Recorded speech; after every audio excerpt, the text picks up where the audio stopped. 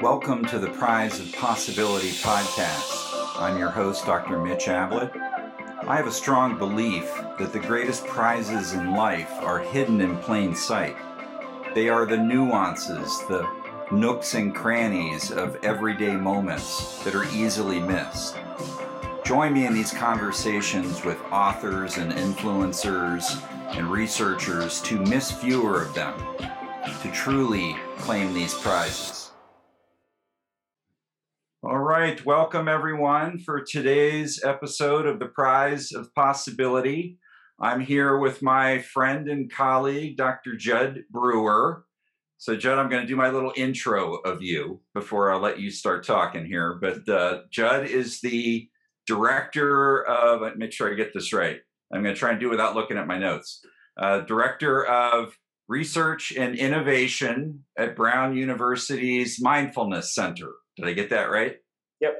Awesome. And I've known Judd for several years now. We've met up for lunch a few times. So we've also collaborated together on a project that we'll talk about here in a bit. But he is a two-time book author. I've loved both of them. His most recent book was the New York Times bestselling book, Unwinding Anxiety, which we are certainly going to talk about that and the themes and stuff within it. But Judd, I'll kick us off. I'm going to ask you something that you probably have been asked a lot as you've been out doing interviews and podcasts and stuff. What got you into surfing?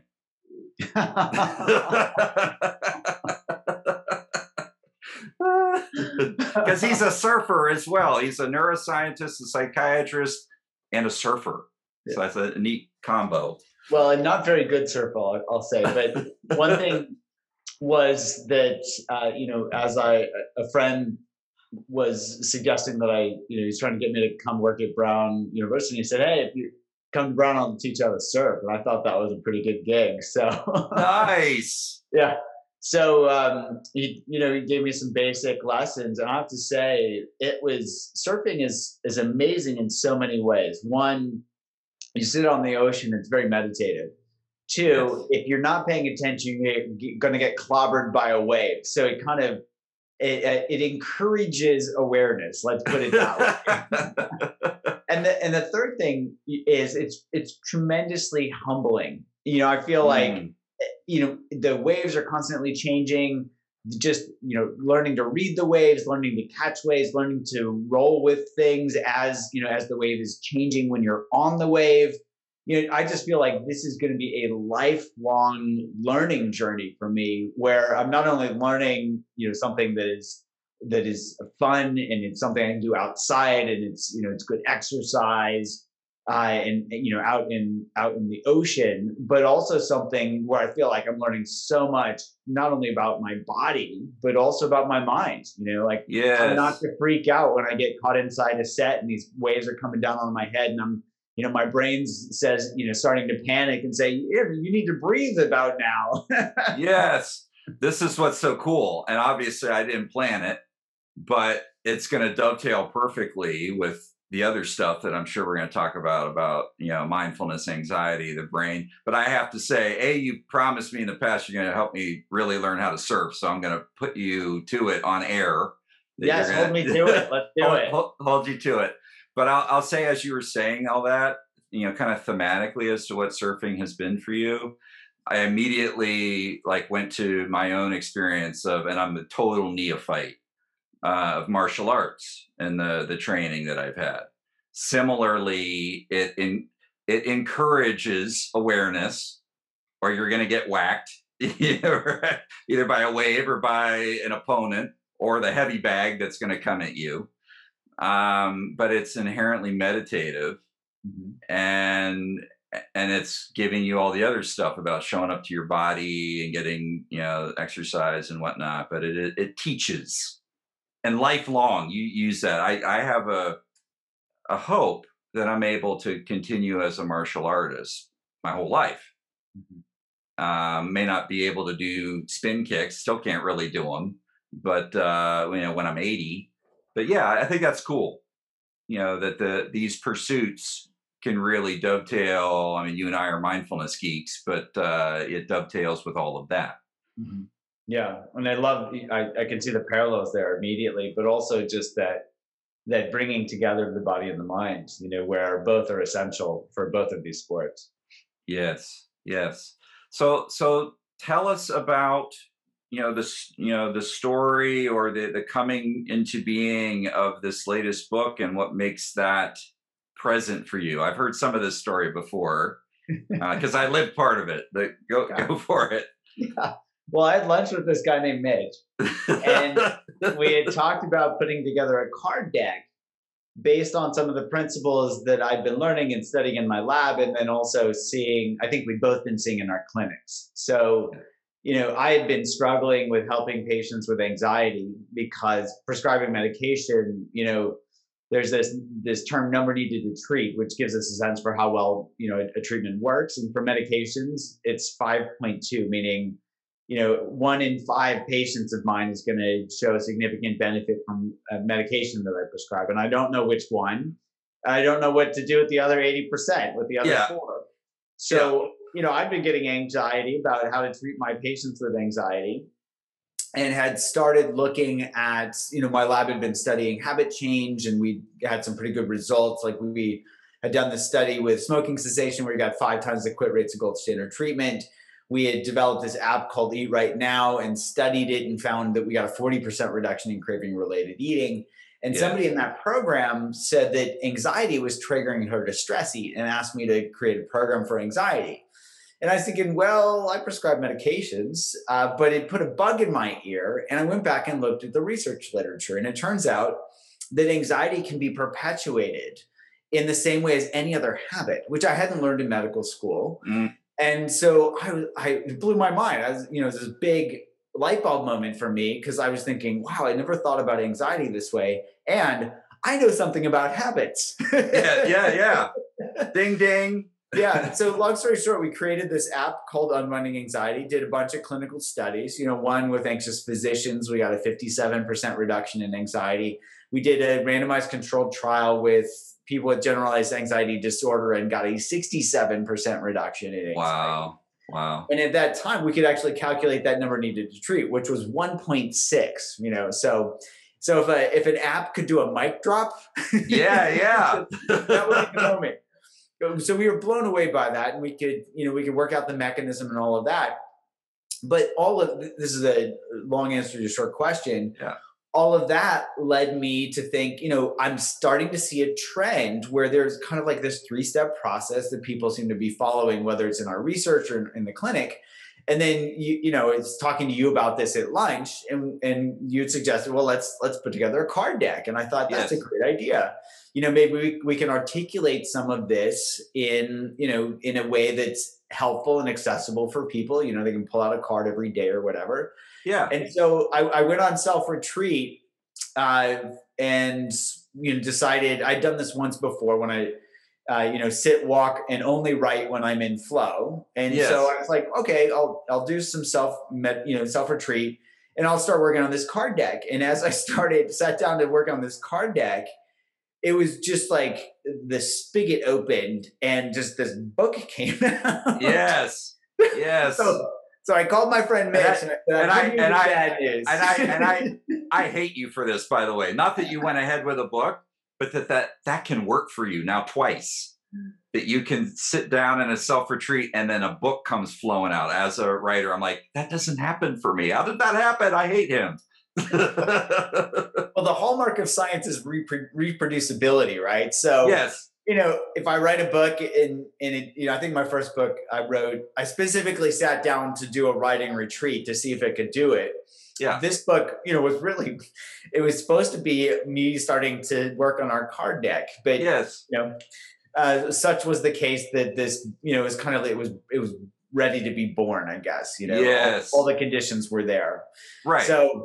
So that's how the book came out. And then, and after that, we had lots of material to put together our card deck. So we got a Yeah, we did. And as I read the early draft of the book that you sent me, I was like, I think this is absolutely what needed to unfold, at least to unfold first. Because and I've now read the book two, three, 2.5 times, because in working on the card deck, I really wanted to, uh, you know, have all of the languaging in a very felt way Mhm. at the fingertips to really help kind of create the very concise card deck practices. But I'm so glad that it unfolded as a book, Judd, because the way in which you've written it, it's unlike the vast majority of mindfulness books, but particularly mindfulness around a clinical issue like anxiety that is also about the science. I mean, it's the sweet spot, right? But you did it in a very like accessible, personal way. You talk about yourself throughout the whole book. So I don't know that that would have come out in a card deck, and I think that's so important because in my own clinical practice, a lot of people that struggle with clinical levels of anxiety, they feel very isolated, alone, pathologized, less than. Mhm. And to have a neuroscientist, psychiatrist, best-selling author, and longtime meditation practitioner say, "Hey, you know what? Anxiety's been very real for me, and here's a pathway that it's not a cure, but it just really can help." And that actually the data really supports that. Mm. So I'm so glad it unfolded the way it did. Well, I have to say, one challenge that I really enjoy is trying to make science accessible for everyone. So, not dumbing it down, but really, because dumbing things down, I think, can amount to laziness on a scientist's part. Yes. Uh, I think there's the challenge is keeping it at the level of the science, but being Mm. able to explain and articulate it so that anybody can understand it. And I really enjoy that challenge.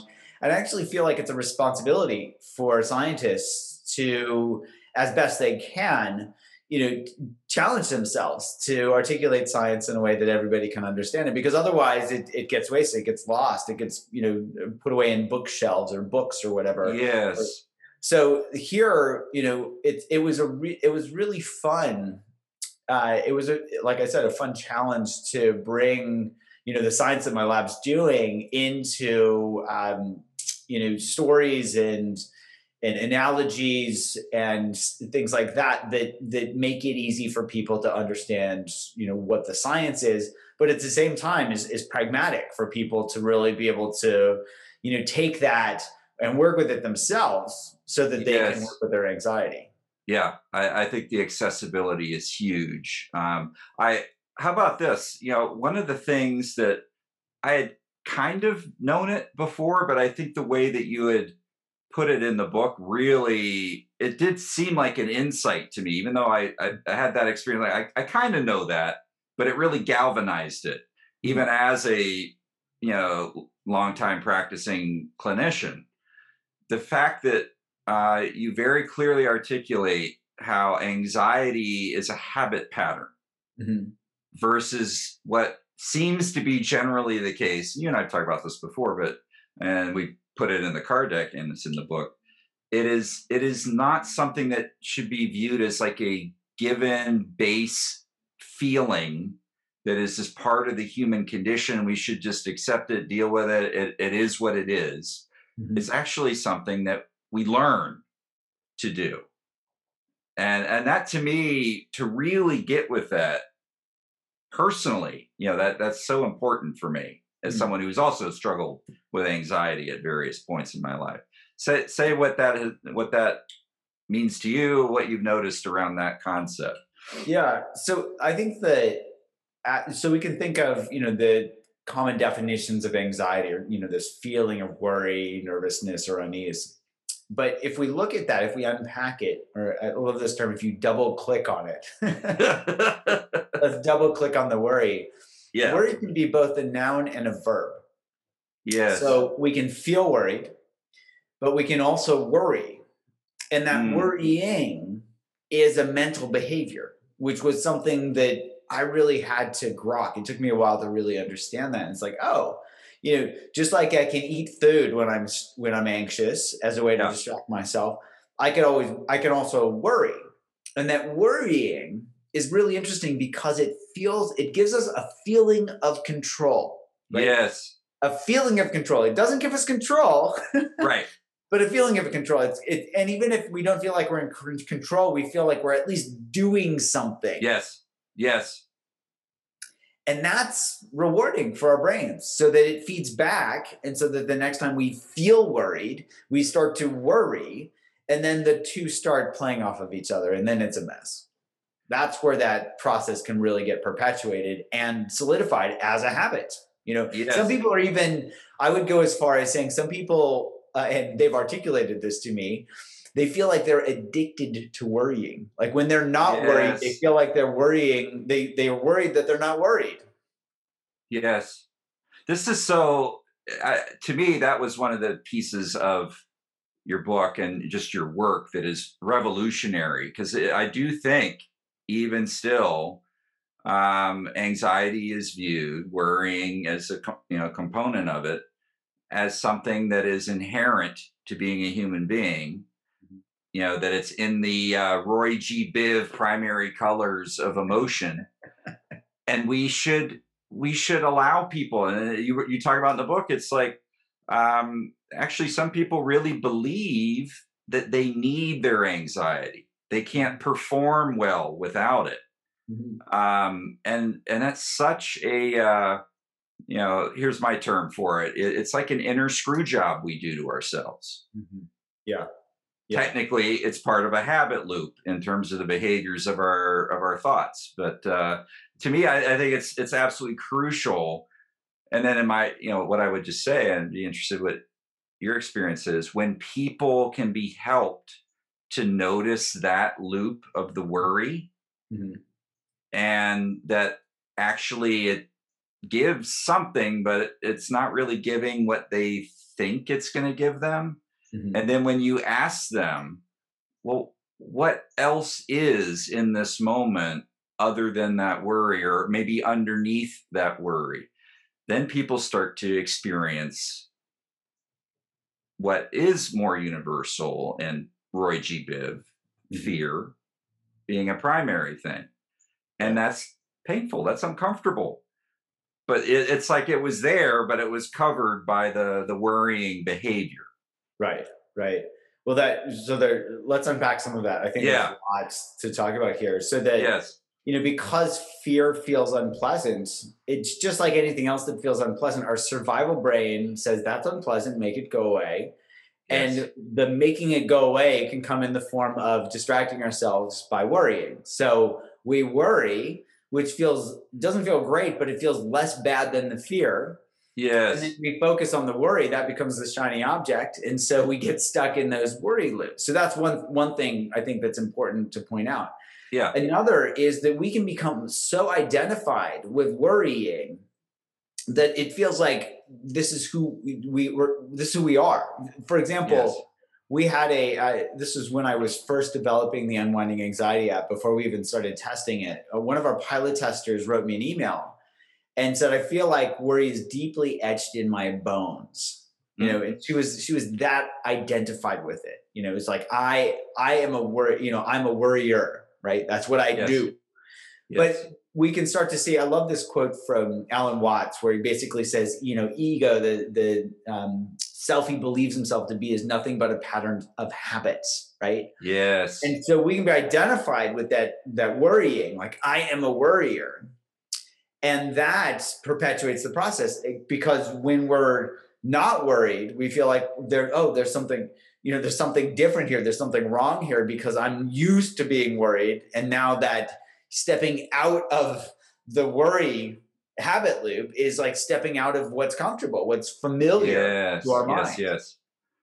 You know what? I can't help this as a writer. When you were saying, people identify with being a worrier, it's like their mind in the thoughts, worrier it equals warrior. Yes. And the thing, and it can really, and I can definitely identify with that personally in the past, that the worrying I would do is mostly around social anxiety historically. Why did I say that? What do they really think of me? When I did that, they must have thought I was a loser, like over and over again, these thought loops, Mhm. spending hours when I would get home from school and like high school and stuff, breaking down like chain analysis. Why did I do that? Mhm.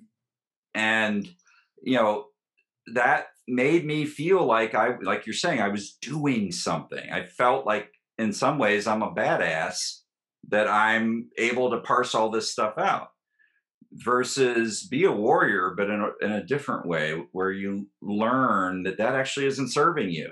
Yeah. Yeah. So I love that.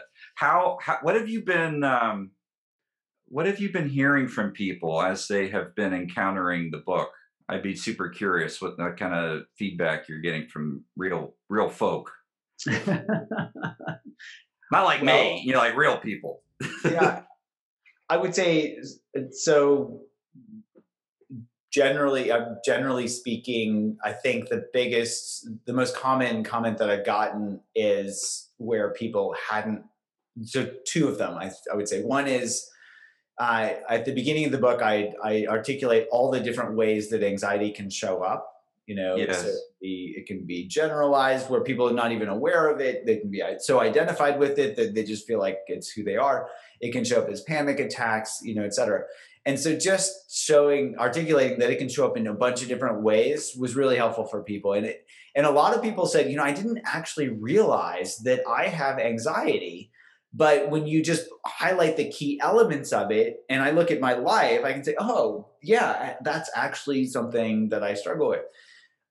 Another element is the habit loop piece, where I would say that's been the most helpful thing for me as a clinician, and I think people Yes. reading the book, kind of instead of going to see me as a psychiatrist, they can read the book and kind of learn that themselves. And that's Yeah. been really, they've said that that's really helpful just to see it as a habit Right. where they don't have to be identified with it, and it gives them hope that they can actually work with it. And Right. of course, our research is pretty promising that you can work with anxiety, which is I think gives me hope as a clinician, and I think gives a lot of folks hope as folks who struggled with anxiety for a long time. Yes.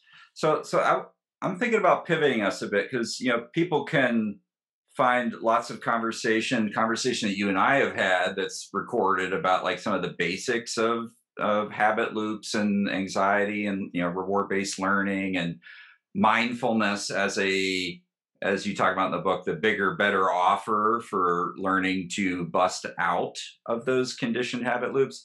I'm going to ask you about some stuff we haven't really fully talked about, Great. to kind of liven it up a bit. I really have been, as I've been doing the work with you and then just in my own, actually thinking about these things prior to us collaborating around the card deck. And I have old notes I had taken around what I call like meta habits. Hmm. And I'd be super interested in what you would think about this. I view the unwinding anxiety piece or the working with habit loops around anxiety, bringing mindfulness to bear, learning to break out of the conditioned loops. It's kind of like and that could be the case around depression, I would imagine. And, I know from your work, addiction related behavior, same process of habit loops. It's like we as modern humans in our society, we clutter our minds and our lives behaviorally with Mhm. these unskillful habit patterns. Yeah, And I use that word unskillful because it's less judgmental than like, bad, habit. I agree. Yeah. It's like that feels like a crucial set of initial stages that, you know, you declutter your life space from some of these habit loops. Mhm. But then, particularly, and you and I are biased around mindfulness and meditation, now you have these possibilities of new habit patterns. Yeah. So where my mind is going, I think you can see where I'm going, that can we actually intentionally set about a process of conditioning character, what typically is viewed as this amorphous thing that we can condition. Not that we're perfect and we're never anxious again and no unskillful habits, but we have the possibility through increased awareness. And I know I'm being long-winded, I'm trying to get there, of intentionally setting our sights on habit patterns around what you talk about in the book, like curiosity. Mhm. Or curiosity that can lead to behavior of creating, Yeah. or what I call allowing, like a meta habit of allowing experience to unfold that can lead to a doing of leaning in to situations in a disciplined way, Yeah. or compassion as a response to people's pain and suffering as a meta habit that leads to what you hear me talk about in terms of surprising other people, really letting them know I see you and what your pain is. Yeah. So to me, that's like a process that we can almost plan to engage in that's like meta. I love how you articulate that, and it brings up this image of, or this analogy of, kind of our computer working memory, like the hard drive. Yeah. And if we look at all the processes, so you can click on your system, whatever, and a computer, and you can look at all the processes that are running in the background. Yeah. And I think habits are like that, where there are a bunch of processes running in the background. Some of them are helpful, right? The majority of habits are generally helpful, but I don't want to have to relearn how to eat food every day. I prefer Yes. that to be a habit. So it's kind of like going through our list of all those background processes and checking to see, it's like, for me, my computer, I'm like, I don't know what that one does. Oh, my computer crashed. Okay, I guess that was an essential one, Yeah. Yeah. Yeah. So we can go through and look at our habits if we can be aware of them, right? So it's Yes. like opening up that program. That's what awareness helps us do. Mindfulness helps us do this. It's like go through our day and look at our behaviors to see, okay, here's a background process. Let's bring it to the light. Is it helpful? Is it Yes. skillful? I think, as you put it. Is it not skillful? Okay, now I'm aware of it. And then when I'm aware of it, I can start to work with it, right? Because any Yes. habit is perpetuated the same way. So here we can start to work with, like, oh, wow, let's clear out all the background processes that aren't helping so that it frees up our RAM to be more efficient. And I think the analogy holds true for our lives. It frees up the energy to be able to be doing other things and learning new habits that are helpful. Yes. So the way to do that, with a computer, we can just force quit. It'd be great if we could do that with our unskillful habits. Yes, it would. Stress eating, force quit, done. That's right. That's right. Our brains don't work that way, but they No. do work. I think understanding how our brains work helps, and also brings in this piece that you're talking about with prizing. So the way I think of this is, and I think you have a new book that will be coming out that will be talking about some of this. Yes. So maybe you can talk more about this. But from a neuroscience perspective, our brains have this reward hierarchy where basically what we have to do is help our brains see. So like open up that list of all the background processes, and then help our brain see very clearly which one is rewarding and which one is not rewarding. And if we can see clearly that it's not rewarding, our brain will do that force quit by becoming disenchanted with it. I'll give a concrete example. So working with people who want to quit smoking, Yes. I tell them to smoke, but I tell them to pay attention as they smoke, because what that helps them see is that smoking tastes like crap, right? I've never had a patient come back and say, Dr. Brewer, thank you. I didn't realize how great the cigarettes, tastes and smells. No, that's right. I can't believe I didn't realize this 20 years ago. This is crappy. Yeah. So I read. Yes. Yeah. That's their brain doing the force quit. It's not like, sometimes people just quit cold turkey because they can't stand another cigarette. Yes. For most people, it's a matter of just over time bringing awareness at each time they smoke, so that they can become disenchanted. So if we can become disenchanted with unskillful habits, we can become enchanted with skillful ones. Yes. So I'm gonna lob this back over to you, but Okay. I would guess, and I'm gonna do more than guess because we've done some research on this, but I And won't go on. I That love that you're actually, practicing the curiosity right now, and this will be audio. People can't see. He's rubbing his chin. yeah, So that's right. go for it. Go for That's why I have a beard. it. So here, things like curiosity not only can help us start to see how unrewarding some of the old habits are, but the curiosity itself, and there may be other things related to compassion. I'd love to hear what you have to say on this that are more rewarding than beating ourselves up and judging ourselves, Yeah. doing that chain analysis and then saying, bad Mitch, bad Mitch, bad Mitch, bad Right. Mitch throughout the Right. chain. Right. Right. So what do you think about that in terms of that prizing? Does that fit with the reward hierarchy of how our brains work? Yeah. No, I remember you and I talked about this, now years ago around when I first told you about this concept of prizing, which I'm not making up. I think I told you I heard the word in this sense from a mentor of mine in grad school the first time, and he was prizing with me. And I think that's why it really got in. That it's not just around, kind of contingent praise, like, hey, I like what you just did, the specific thing, do more of that, good job on your math homework, and it's not about like, you're so smart, like whole person, this is all Carol Dweck's work around growth versus fixed mindset, which we don't have time to get into, but it really is something that I experienced and then had a word for it. And I think that's my whole point is, can we attach, because we're verbal creatures, can we attach intentionally a word to a process and then show up to that process more and more, and then more options start to stick to it, and it becomes a meta habit, that like the one I call prizing, which is, instead of it just being that rare experience that most of us have had where, like when we were kids, an adult said, hey, kid, I see you over there trying, or I see you stuck and in pain in some way, and I'm here, and I want you to know it matters what I see you showing up to. And people can do that in infinite different ways.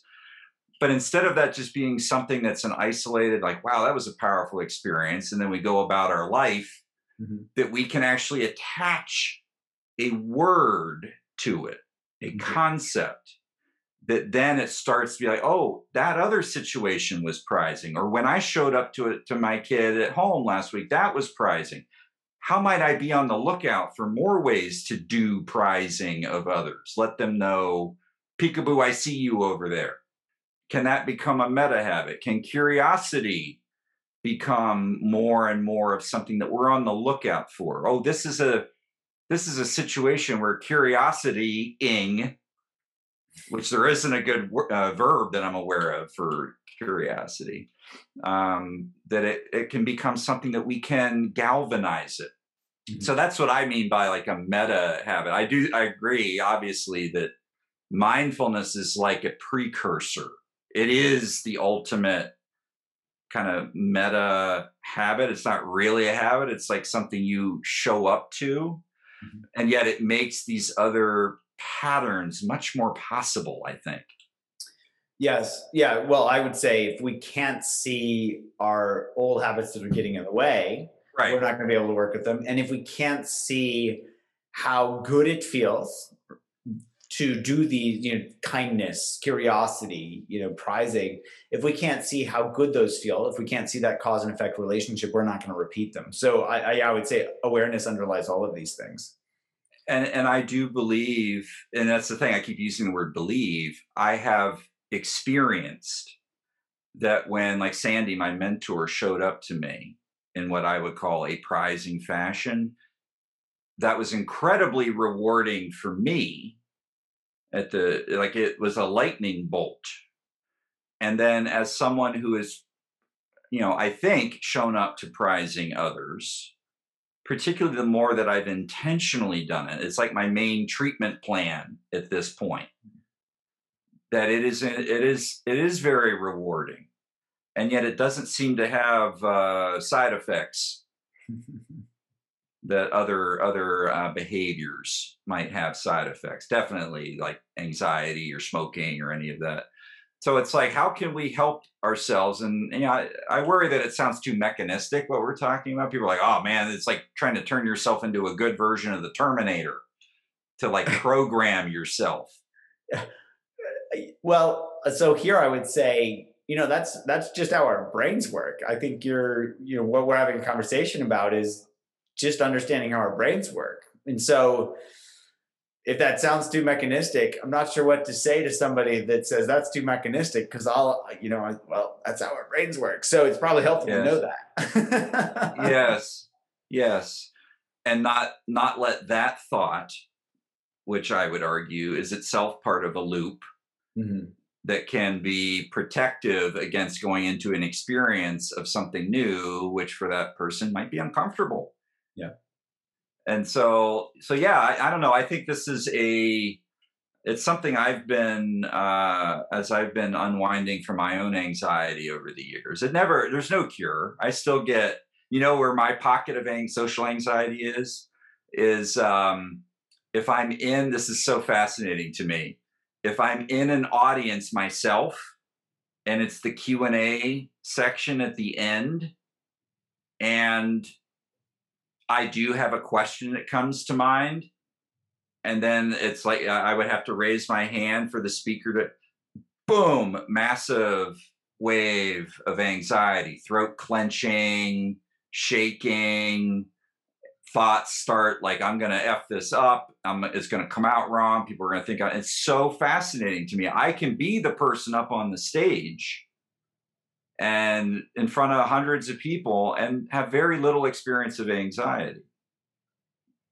But I think it's something about how many classroom environments I was in as a kid, I think, where that social anxiety experience was so huge around getting called on. Mhm. Or just being in the class, and I'd have an idea, but if I raise my hand, I'm going to look like a jerk. So it's fascinating how that has a remnant in my brain circuits.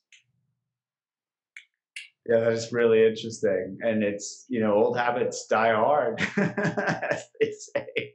Do you notice pockets of anxiety for yourself that still show up, even because here we are like meditators and anxiety authors? Yeah. Well, the one that you mentioned is one that I certainly feel as well.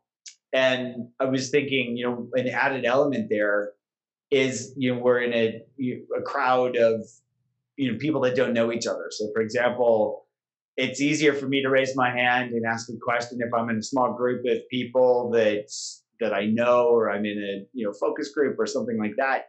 But suddenly, when it's with a bunch of strangers, there's all this. There are tons of things going on there where it's like, what will they think of me? Just like you're talking about, right? But I think that can be exemplified by having previous classroom experiences where the Yes. raising the hand didn't go so well, or was perceived to not go so well, even if everybody else is like, asleep at their desk. Not paying Yes. attention anyway. Yes. Do you, just so that there's a little bit of practical in here, like what what do you do yourself in those moments? And I can say what I try to do in those moments. Like what's your quote unquote practice, whether it's in the book or in the deck or not? I mean, what do Yeah. you Well, it's often, and I'm thinking recently because of the last year, haven't been a lot of times when I've been in an audience asking Q&A.